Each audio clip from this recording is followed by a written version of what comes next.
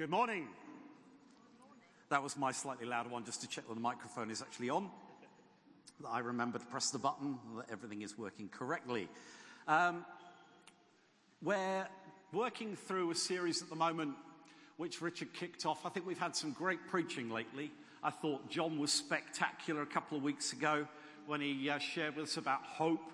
I have loved the catchphrase. I remember when I bought the DVD of Shawshank Redemption and caught the strapline on there, fear can take you prisoner, but hope will set you free. I mean, that is just, it's not biblical, but it's just really, really good. And it's such a robust, excellent preach. Can I say, if you didn't hear it and you weren't here, it's worth a listen. It's really, really good. And actually, even if you did hear it and you were here, it's worth a second listen.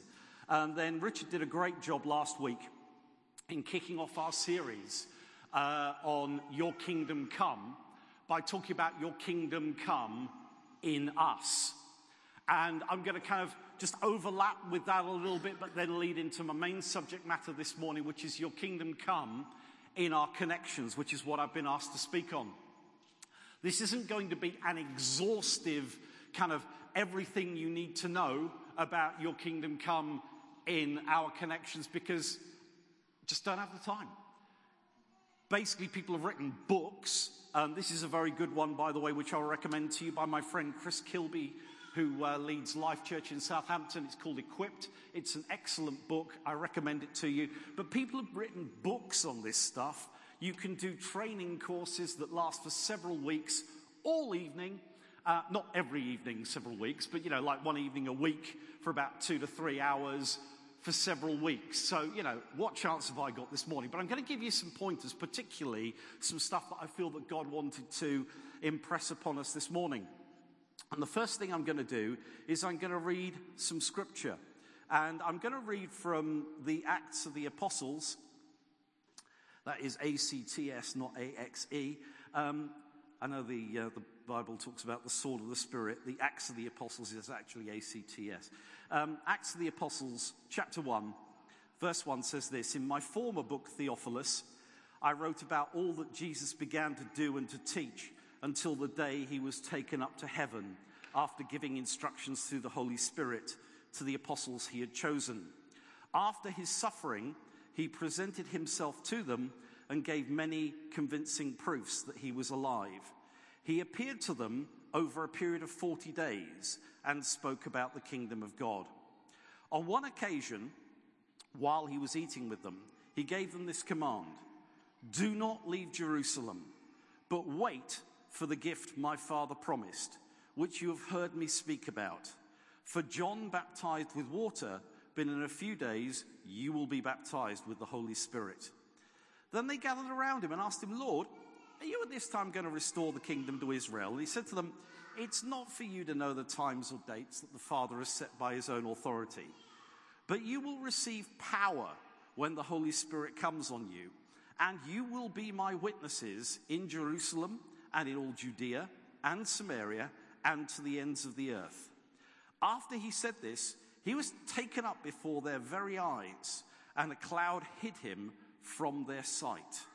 They were looking intently up into the sky as he was going, when suddenly 2 men dressed in white stood beside them.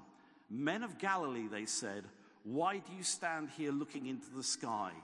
This same Jesus who has been taken from you into heaven will come back in the same way you have seen him go into heaven.'"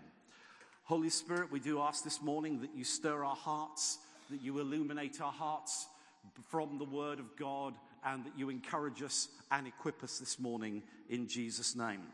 Amen. The series that we're preaching on over the next few weeks and then praying into and generally working into is entitled Your Kingdom Come. And that is taken from the Lord's Prayer, where the disciples came to Jesus and said, "Lord, teach us how to pray." John's disciples taught him how to pray. Could you teach us how to pray? And Jesus said, when you pray, don't be like the pagans who think they'll be heard for their babbling and they're many, many words. But when you pray, close the door, get before your Father who is in secret, and your Father who sees what is done in secret will reward you. I do think a few church leaders have forgotten that verse now that social media has come. And, you kind of think, oh, your prayer life is now plastered all over Twitter and Facebook, but never mind. It's a very, very interesting thing that God calls us to do. But God calls us to get alongside him and to seek his face. And the slight irony, I think, is if you were anything like me and you went to a school assembly or you went to a church event which kind of wasn't a particularly live church, you get to pray the Lord's Prayer. And for some of us, we could do it, Our Father who art in heaven, hallowed be thy name, thy kingdom come, thy will be done on earth as it is in heaven, and so on. You can go through, and we've transformed it into vain babbling that Jesus said not to do.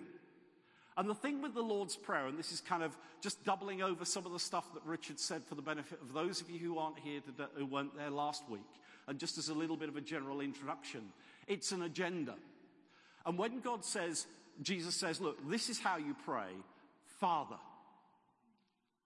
That's the basis on which we come. We come on the basis of God's our Father and we're his children through the work of Jesus Christ.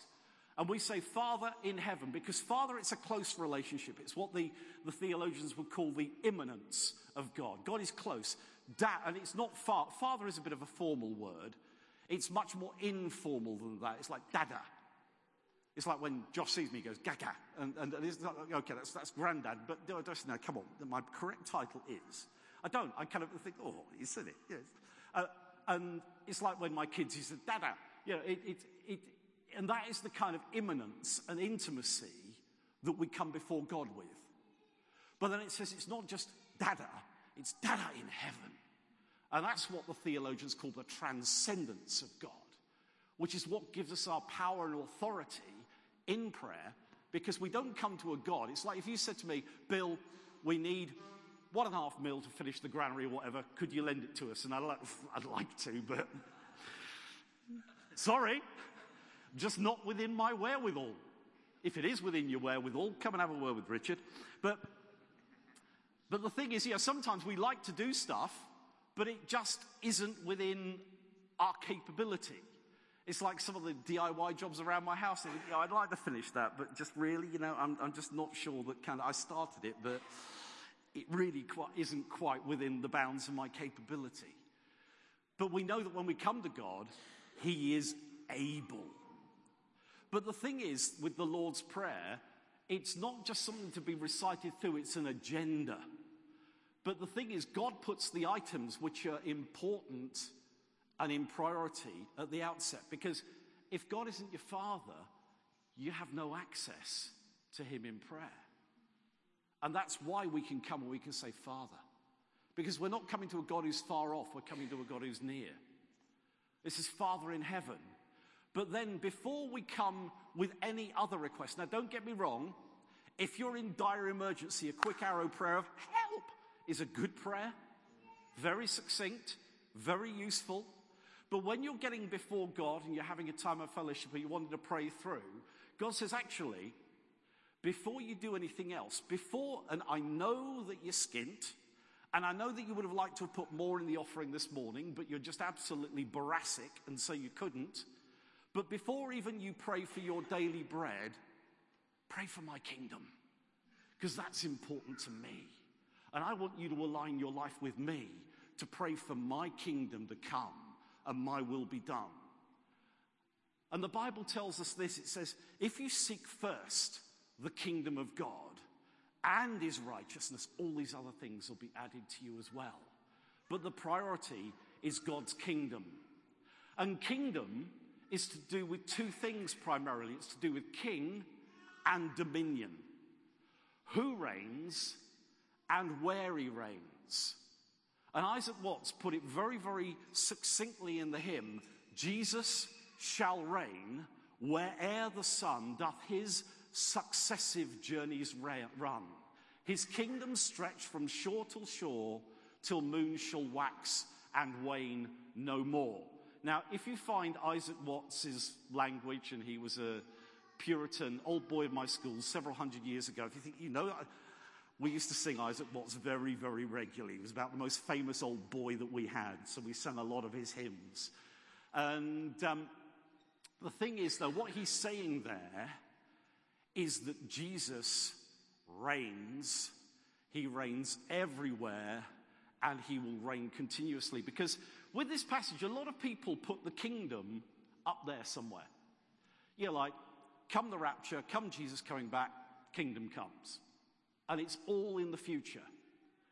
Whereas Isaac Watts was very, very clear from his reading of Scripture that Jesus reigns. And he continues to reign wherever the sun shines. And from shore to shore. Because the king is the king. There is no succession because there will never be another. And his dominion is not a geographical dominion. Because it's not about a state in the Middle East, nor is it about a particular country on the face of the earth, whether it's this one or another one. It's about, because Jesus said, my kingdom is not of this world. It comes from another place. His kingdom advances as people bow the knee to him and are born again into his kingdom. I was born British. I am British by birth. Sorry, but I was. For those of you who are born Welsh, you have a distinct advantage on us in the queue to get into heaven. But I was born British. I did not have to apply for citizenship. But I am a citizen of the kingdom of God because I was born into it. Because I was born again. And the kingdom of God extends when more people become its citizens. And we have a direct commission, we have a direct command from Jesus to work with him and the Holy Spirit in seeing his kingdom extend. Because Jesus is already on the throne. The kingdom was inaugurated through Jesus' birth, through his life, through his death, and his resurrection. And he will continue to reign. We don't yet see all things under his feet, but he will continue to reign until he comes back and wraps it all up. And he offers it all to the Father. And we'll be there singing his praises forevermore. We win. You see, it might look a bit difficult now. And I mean, this is an old one, but if you haven't heard it before, it's a good one. We've read the end of the book. We win. Jesus wins. So, I'm going to give you just a couple of things that I feel that God put on my heart for this topic. And the first one is about the fact that Jesus said to his disciples, wait. Interesting that, because if you think about the disciples, they'd been with Jesus day in, day out for 3 years. That's the length of the average degree course. So if you go to Bible college to get a degree in ministry or whatever, you spend 3 years studying. And not knocking that, however, Jesus did spend 30 years preparing for 3 years ministry. Most denominations spend 3 years training for 30 years of ministry. I kind of think anyway, never mind, that's just a little bit of controversial. But Jesus had his disciples with him, day in, day out, 3 years. During that time, they experienced him call them. He said, look, leave your nets, follow me. Leave collecting taxes, follow me. Leave being a political activist, follow me. Follow me. They experienced him going to a wedding, and the wine ran out. That's a difficult one. But then he changed water into wine. Pretty spectacular. They were with him in the boat when there was a raging storm. And he was asleep. And they woke him up and said, Lord, we're going to drown. And he looked up, stood up and said, be silent, be muzzled. And the storm stopped. How fantastic is that?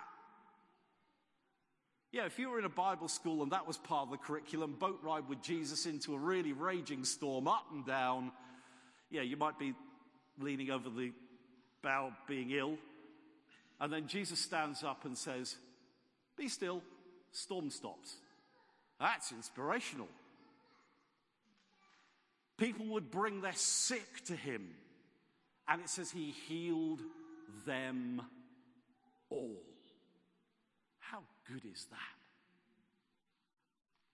And then he raised the dead multiple times.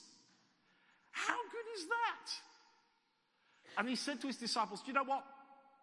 Anyone who believes in my name will do the same things I've been doing and even greater things than these because I'm going to the Father."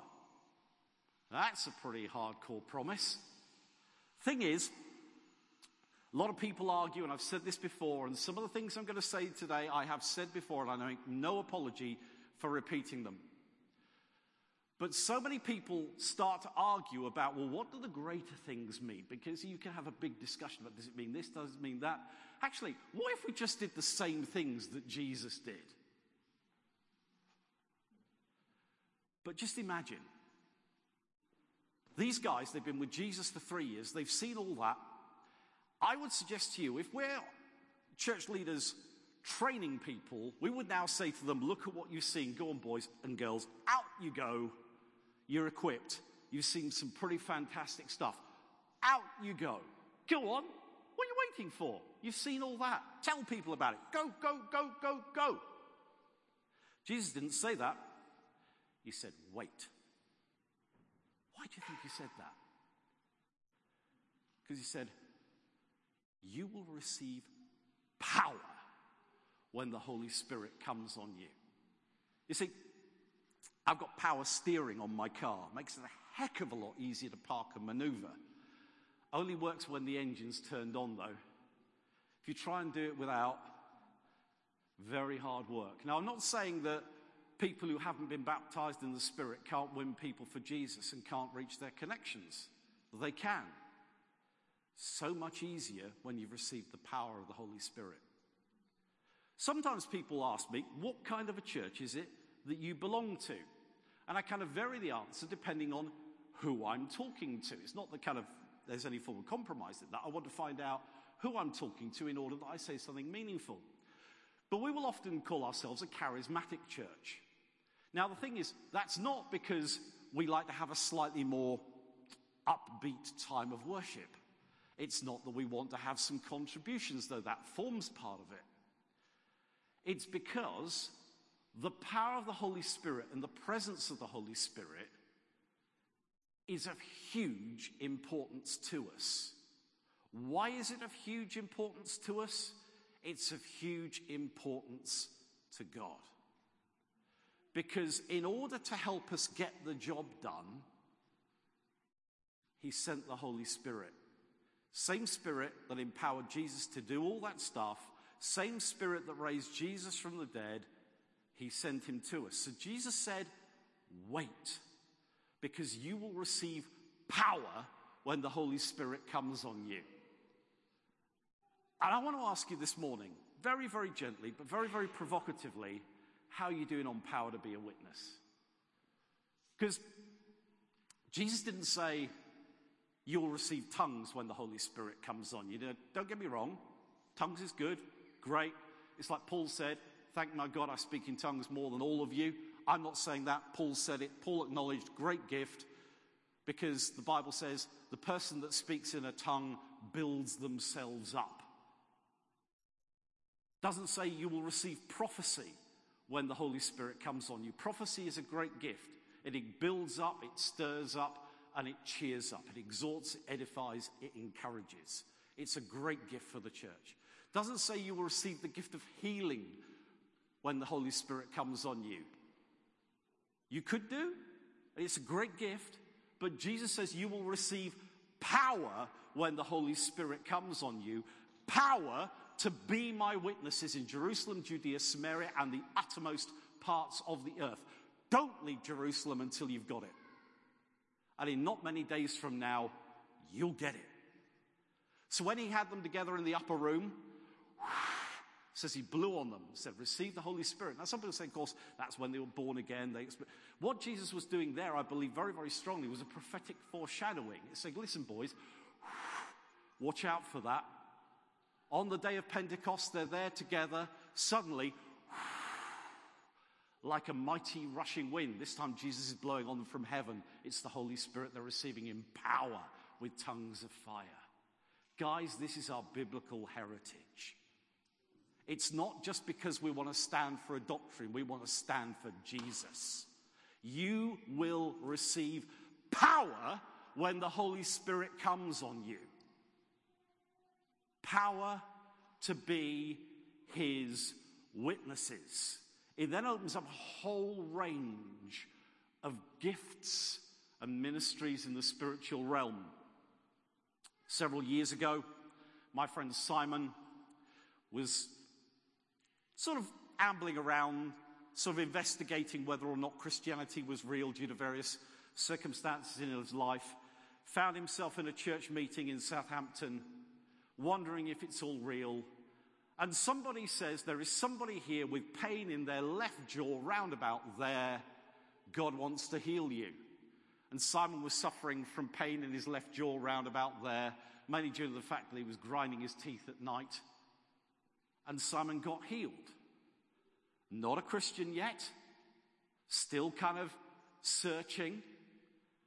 Gets invited to a meeting, bam! Suddenly thinks, there could be something in this Christianity lark after all. More of that later. But I would encourage you, if you're not pushing out, because sometimes our tendency is to kind of sit within our comfort zone. And Pat prophesied to us a few weeks ago about the fact that God wants us to move out of our comfort zones. God wants us to press on and experience some new stuff and do some new things. Or even take some old things that you don't do anymore and just breathe new life into them and see God do some stuff. Because otherwise it's very, very easy to do the same old things over and over again. Because actually once you get through the initial kind of, ooh, church is a bit weird. Actually, it's all right. I found Jesus. We come along. We sing some great songs. We have a good time of worship. Somebody brings an encouraging word. Sometimes the preacher's all right. Sometimes they're not. But kind of, hey, that's all right. That's the way it goes sometimes. But, and we go along to a small group perhaps. You think this is great because they give us cake. And, we make some good friends and we get a good social life. We've got a great support network. And it's really, really good and we can enjoy that. But we're called to a mission, and we're called to touch the ends of the earth, because that's Jesus' mission, to touch the ends of the earth, and he wants us to be involved in it. And sometimes we have to stir ourselves up, that we've got comfortable, and we need to press on out. And we need to stir ourselves up, and we need to press on. Second thing Jesus said, he said, wait. But actually, the wait doesn't have to be too long now, because Jesus said wait because he hadn't poured out the Holy Spirit yet. It wasn't the day of Pentecost. Now, at the end of this talk, I'm going to invite you, if you feel you need power to be a witness, to come forward. Seems only fair. If you want to wait and weigh it up a little bit, that's fine. Perfectly biblical. But actually, you don't have to wait anymore if you don't want to, because Jesus has already poured out. We're living post-Pentecost. You can experience the power and the presence of the Holy Spirit. He will help you be a witness. And that isn't because it kind of looks cool if we preach and kind of, people come forward and all that kind of stuff. No, we want power to do the job that Jesus called us to do. Because without the power, ain't going to happen. And we're fighting with one hand tied behind our back. Because I don't know about you, there are some very intellectually gifted people that I've heard explain the gospel and do apologetics. I'm bright, but I'm not that bright. I have to rely sometimes on the fact that Jesus can heal someone and get their attention, where you can then explain to them what's just happened. I find that a little bit more easier than quoting from stuff in the original Greek. But anyway, that's not to knock it. It has its place. Just some of you will identify with me. Yeah, we're not that clever either. God wants to help you. Jesus said, if anyone believes in me, he'll do the same things that I've been doing, even greater things than these.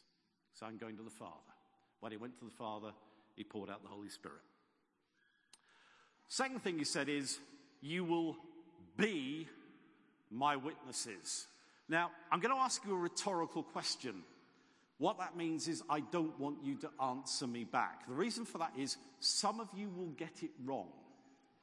And I want to do that because I want to challenge your thinking, but I don't want to embarrass you. And I want to ask you a little bit of a question. What do you call someone who is engaged in the work of winning somebody for Jesus and making disciples of them and sharing the gospel with them? I'm going to give you just a moment to mull that over. I'm not going to ask you to put your hands up, and I'm not going to ask you to tell me what you said. And the reason that I've done that is, and I've said it's a rhetorical question, is I don't want to embarrass any of you. But I'm going to put good money on the fact that a number of you said, an evangelist. Now, if you said that, biblically, I believe you're wrong. Because, and I'll tell you why, and I'm not going to go into an in-depth study about it, but in Ephesians, it says that the ascended Christ gave gifts to the church to equip the saints for the work of ministry, apostles, prophets, evangelists, pastor, teachers. The role of the evangelist, yes, they do tend to be gifted in sharing the gospel. Yes, they do tend to be gifted communicators. And yes, they do often find it very, very easy to share their faith. But the role of the evangelist is to equip the saints for the work of the ministry. What do you call a person who shares the gospel and attempts to win people for Jesus and looks to make disciples? A believer, a disciple of Jesus, a follower of Jesus, a Christian. Any of those are acceptable answers because that's what God has called us to. Or a witness. Now, we often kind of conjure that thing up by often we put ourselves under pressure, like, have I witnessed to someone today?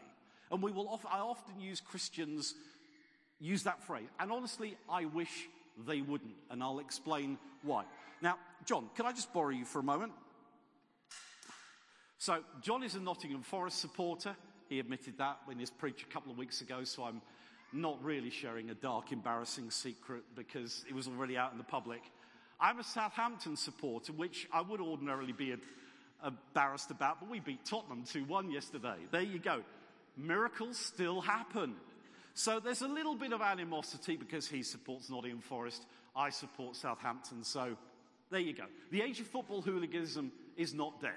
Did you see that? Did you see that? Yeah? Okay. John, would you like to sit down? Jim.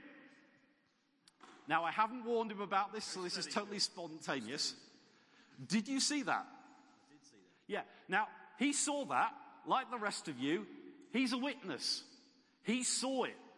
Has he said anything yet? No. Have you said anything yet? No. You're a witness.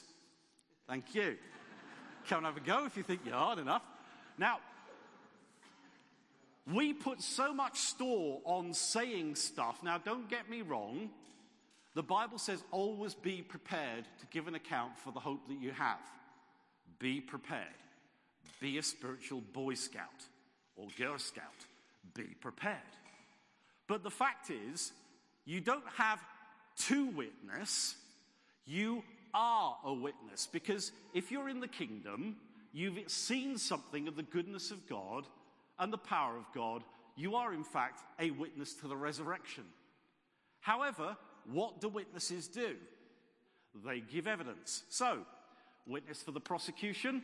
Prosecution calls Mr. James Harper. Mr. James Harper, will you take the stand? Yeah, just stand around. Say it nice and loud. What did you see? I saw you pushing. Absolutely right. Thank you. Now, It's a bit simple, but you see what you say what you saw. Now, people have a little bit of a go at the blind man in John's gospel for being a bit simple in his testimony of Jesus. Because the Pharisees came to him and said, "What happened to you? Who was this? What happened?" He went, "I don't know. I only know I was blind and now I can see." Now, that's a pretty good testimony. In order to get that, you have to be blind first, and some of us kind of want a big testimony, and kind of we get a little bit stressed about the fact that we go through the mill before we get the testimony. But that's God's way of working with us sometimes. We come out the other side, we have the testimony. But we experience the goodness of God. You might have been healed. You might have experienced something. You might have had a prayer answered. You've got a story. You're a witness. You've got a testimony. And sometimes Jesus will call on you to give evidence. But the fact is, the Holy Spirit is working. The Holy Spirit is working in our connections. He's working in the people you come across. And in fact, the Apostle Paul, when he's with the guys on Mars Hill, says this. The time he determines, the time set for them, and the exact places where they should live, so that they might reach out to him and seek him and perhaps find him. So the fact is, the Holy Spirit is at work in people, but he's also at work in us, because the Bible says that we are the fragrance of Christ among people. So you go out into the world and you smell. Now, smelling isn't a bad thing. Smelling good is a good thing. Smelling bad, not so good. But the thing is, amongst those who are perishing, we're the fragrance of death. That's not a good smell. And yet often we pressure ourselves. We've got to get good results. Things have got to happen. Not everybody is going to respond well to Jesus. They didn't when he was alive, so they're not going to respond well to you. Take the pressure off. But it says to those that God is working at, to those who are being saved, we are the fragrance of life. And so sometimes people think there's something about you, and you can engage them a bit more in a conversation. The Holy Spirit is working. So please don't think in terms of you have to witness. Think of it more in terms of you are a witness. And actually you could be a good witness or a bad witness, whether you say anything or not. Because if you don't exhibit the fruit of the Spirit, if you kind of decide, well, actually, Jesus, I'm going to go on a spiritual career break and totally kind of be non-Christian, if you like, in my life, that's not a good testimony. And it speaks to people. But if you walk worthy of calling and you move along in the power of the Spirit and the fruit of the Spirit, it can impact people's lives. So all of that kind of leads me to the fact of, Jesus said, you'll be my witnesses in Jerusalem, Judea, Samaria, and the uttermost parts of the earth. Now, for the early church, it was very much breaking ground with the gospel. Breaking ground with the kingdom of God. Seeing the kingdom of God come in Jerusalem, which is where they started. Judea, Samaria, uttermost parts of the earth. So often in the past, people have found their localities and their Jerusalems more difficult. They think, okay, perhaps I'll go off somewhere and see more success somewhere else. Now, there's nothing wrong with going and doing stuff overseas or wherever it is, but actually, sometimes God has called us to be faithful where we are, which means that kind of you look to see the kingdom of God come in your family. Don't neglect your family. If you're a parent, look to share the life of God with your children. And that isn't just we take them to church on a Sunday. It's you involve them in your thinking, in your decision-making, in your praying, in the stuff that is burning in your heart, so they see that Jesus is real and it's a real faith, and they catch it themselves. But we also have people that we rub shoulders with. Now, sometimes that's geographic, but sometimes it's more networks of people. Because, can I just ask, this is where I will ask you to respond, show of hands if you don't actually live in Worcester itself. You live in a neighbouring town, neighbouring village. That's actually a few of you. Nothing wrong with that. Hands up if you do live in Worcester. Okay. Now, hands up if you spend a fair amount of time working in another town or area from where you live. That's, again, quite a few of you. How many of you do a social or sporting or other activity in an area away from where you live? Yeah. So, at the moment, I live in Northwick. Not planning to move, but that's where I live.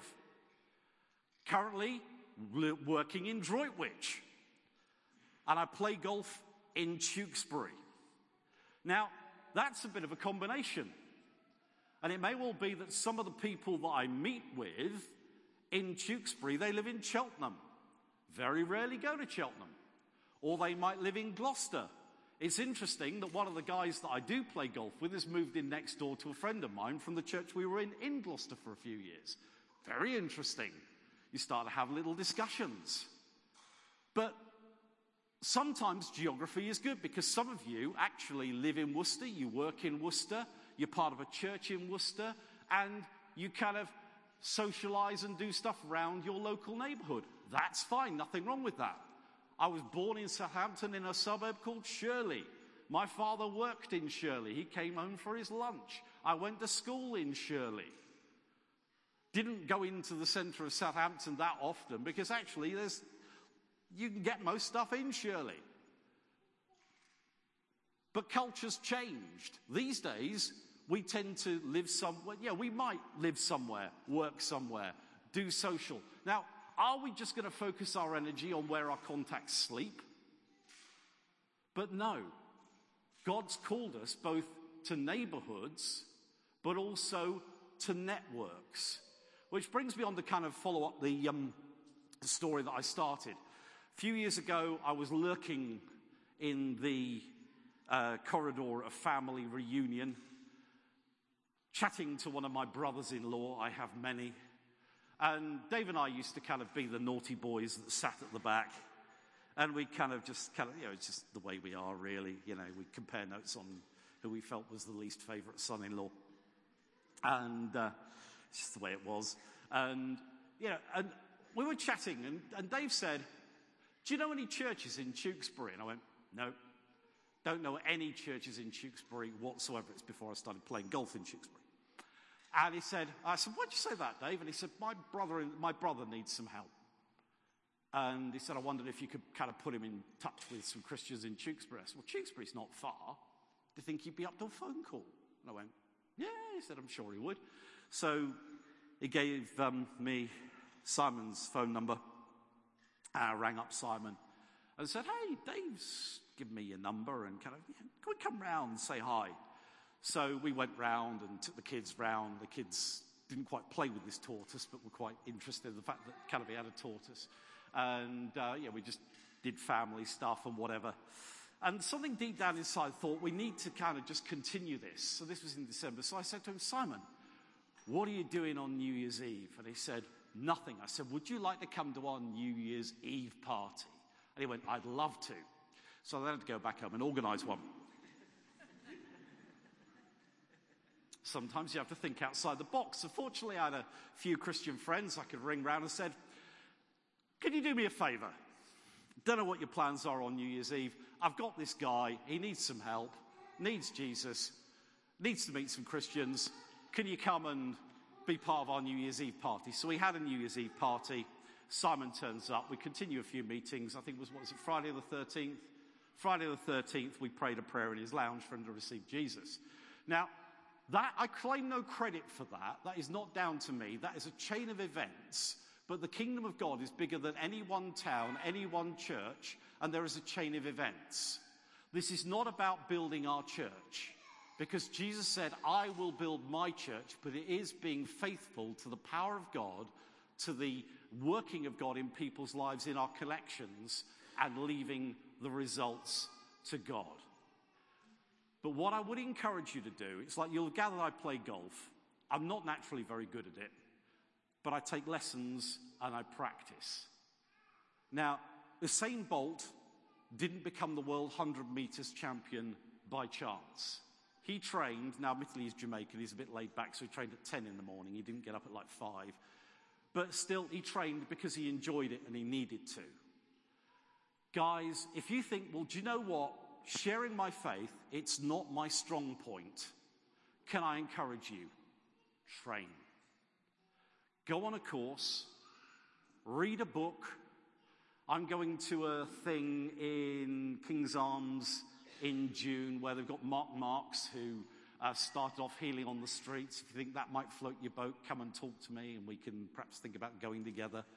But train yourself. Because it's not a question of thinking, yeah, but that's not my thing really. Actually, it is your thing because Jesus said, you will be my witnesses. One of the last things he said before he ascended was, go, make disciples of all nations. All authority has been given to me. Therefore, go. Because sometimes we do have a tendency to settle. But Jesus is saying, leave your comfort zones, press out, and share your faith, and touch your connections for Jesus. I'm going to ask the band to come back and we're going to close in one final song.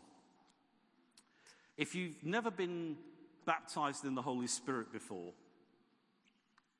and you think you would like to, I'd like to invite you to come to the front. Jim and some others would love to pray for you. Jim loves praying for people to be baptized in the Holy Spirit. But also, if you think, do you know what? I'm lacking in some power to be a witness. I need some power. I'm going to ask you as well. If you need a shot in the arm from the Holy Spirit, some power to break out of your comfort zone and be a witness for Jesus, again, while the band play, I'd ask you to come forward and let's worship Jesus in our final song.